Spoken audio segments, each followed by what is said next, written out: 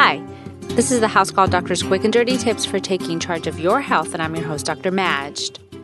March is Caffeine Awareness Month, so I thought it would be the perfect time to discuss caffeine, arguably the most easily accessible and widely consumed drug in the world. Many of us fall into one of two camps. We are either coffee drinkers or we're tea drinkers. And then there are those in between who feed the billion-dollar soda and energy drink industry. Perhaps because of this widespread caffeine consumption, more controversy and myth seems to surround the stimulant than any other. One day we discover that it's the fountain of youth and the answer to longevity. And the next day we're told that one more drop can actually send us to our grave. So what to believe? Well, in spite of what you may have heard, to this day, there's no definitive consensus within the medical community on whether or not we should recommend caffeine. So let's first find out exactly why this is so and then tackle what we do know about caffeine so far. Most medical guidelines and recommendations are based on research studies, which means that respectable physicians should not simply tell you that the solution to your lifelong battle with weight loss is to consume acai berries. Sorry, Dr. Oz. Almost anyone can organize a study to show that acai berries are the miracle answer to our fat-burning dreams.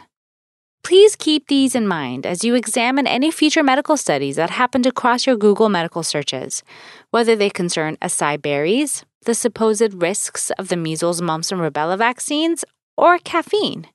Well-respected studies in medicine, hence the term evidence-based, often include specific features that doctors look for to give them validity. Examples of these key features may include the following. The study includes a large number of subjects, not just 1, 2, 3, 4, 5, or even 10, maybe not even 100. The study has a control group that's been given a placebo. The study is double-blind, which means even the researchers don't know which subjects receive the compound in question and which receive the placebo. And the study is free from confounding factors, a term that we call bias. So please keep these in mind as you examine any further medical studies that happen to cross your Google medical searches, whether they concern acai berries, the supposed risks of measles, mumps, and rubella vaccines, or caffeine. Most studies of caffeine are in the category of observational studies. That means that a group of people who consume caffeine are observed through time. So there's no control group. And no one here is blind as to who is drinking caffeine and who isn't. Therefore, there tends to be some bias, which makes the studies less than ideal. What we do know for sure is that caffeine affects multiple organ systems in various ways: the brain, the heart, the gastrointestinal system, and even metabolism. So let's discuss what the latest research tells us about the pros and cons of caffeine. So more than 150 million people in the U.S. are daily caffeine consumers, with most being coffee drinkers. Other common sources of caffeine include tea, soda, chocolate, energy drinks, and dietary supplements, all with variable concentrations of caffeine.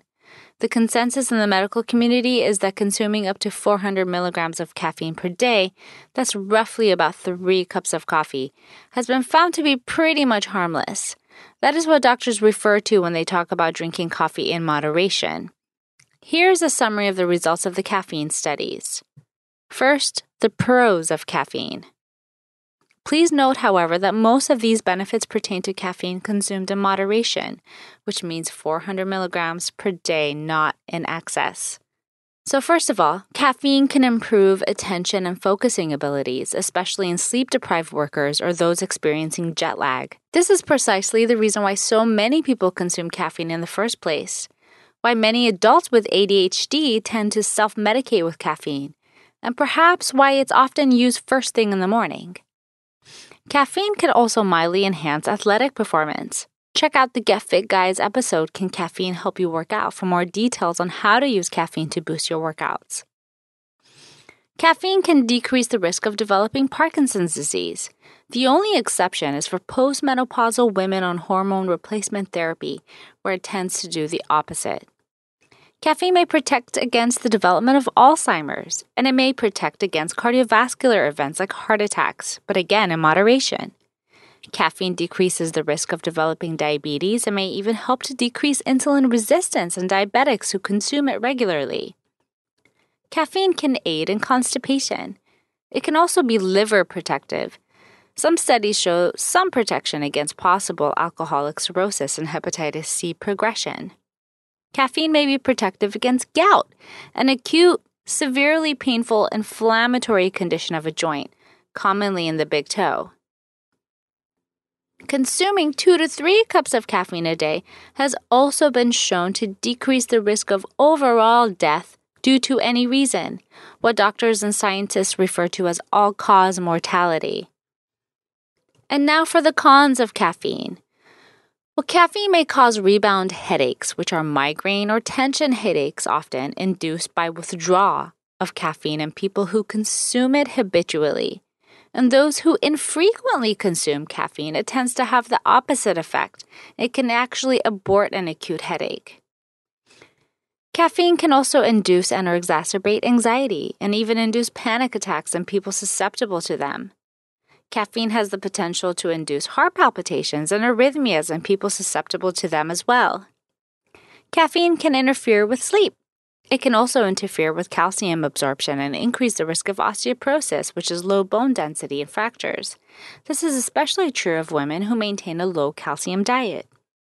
Caffeine increases the frequency and amount of urination, which can contribute to urinary incontinence, especially urgency incontinence.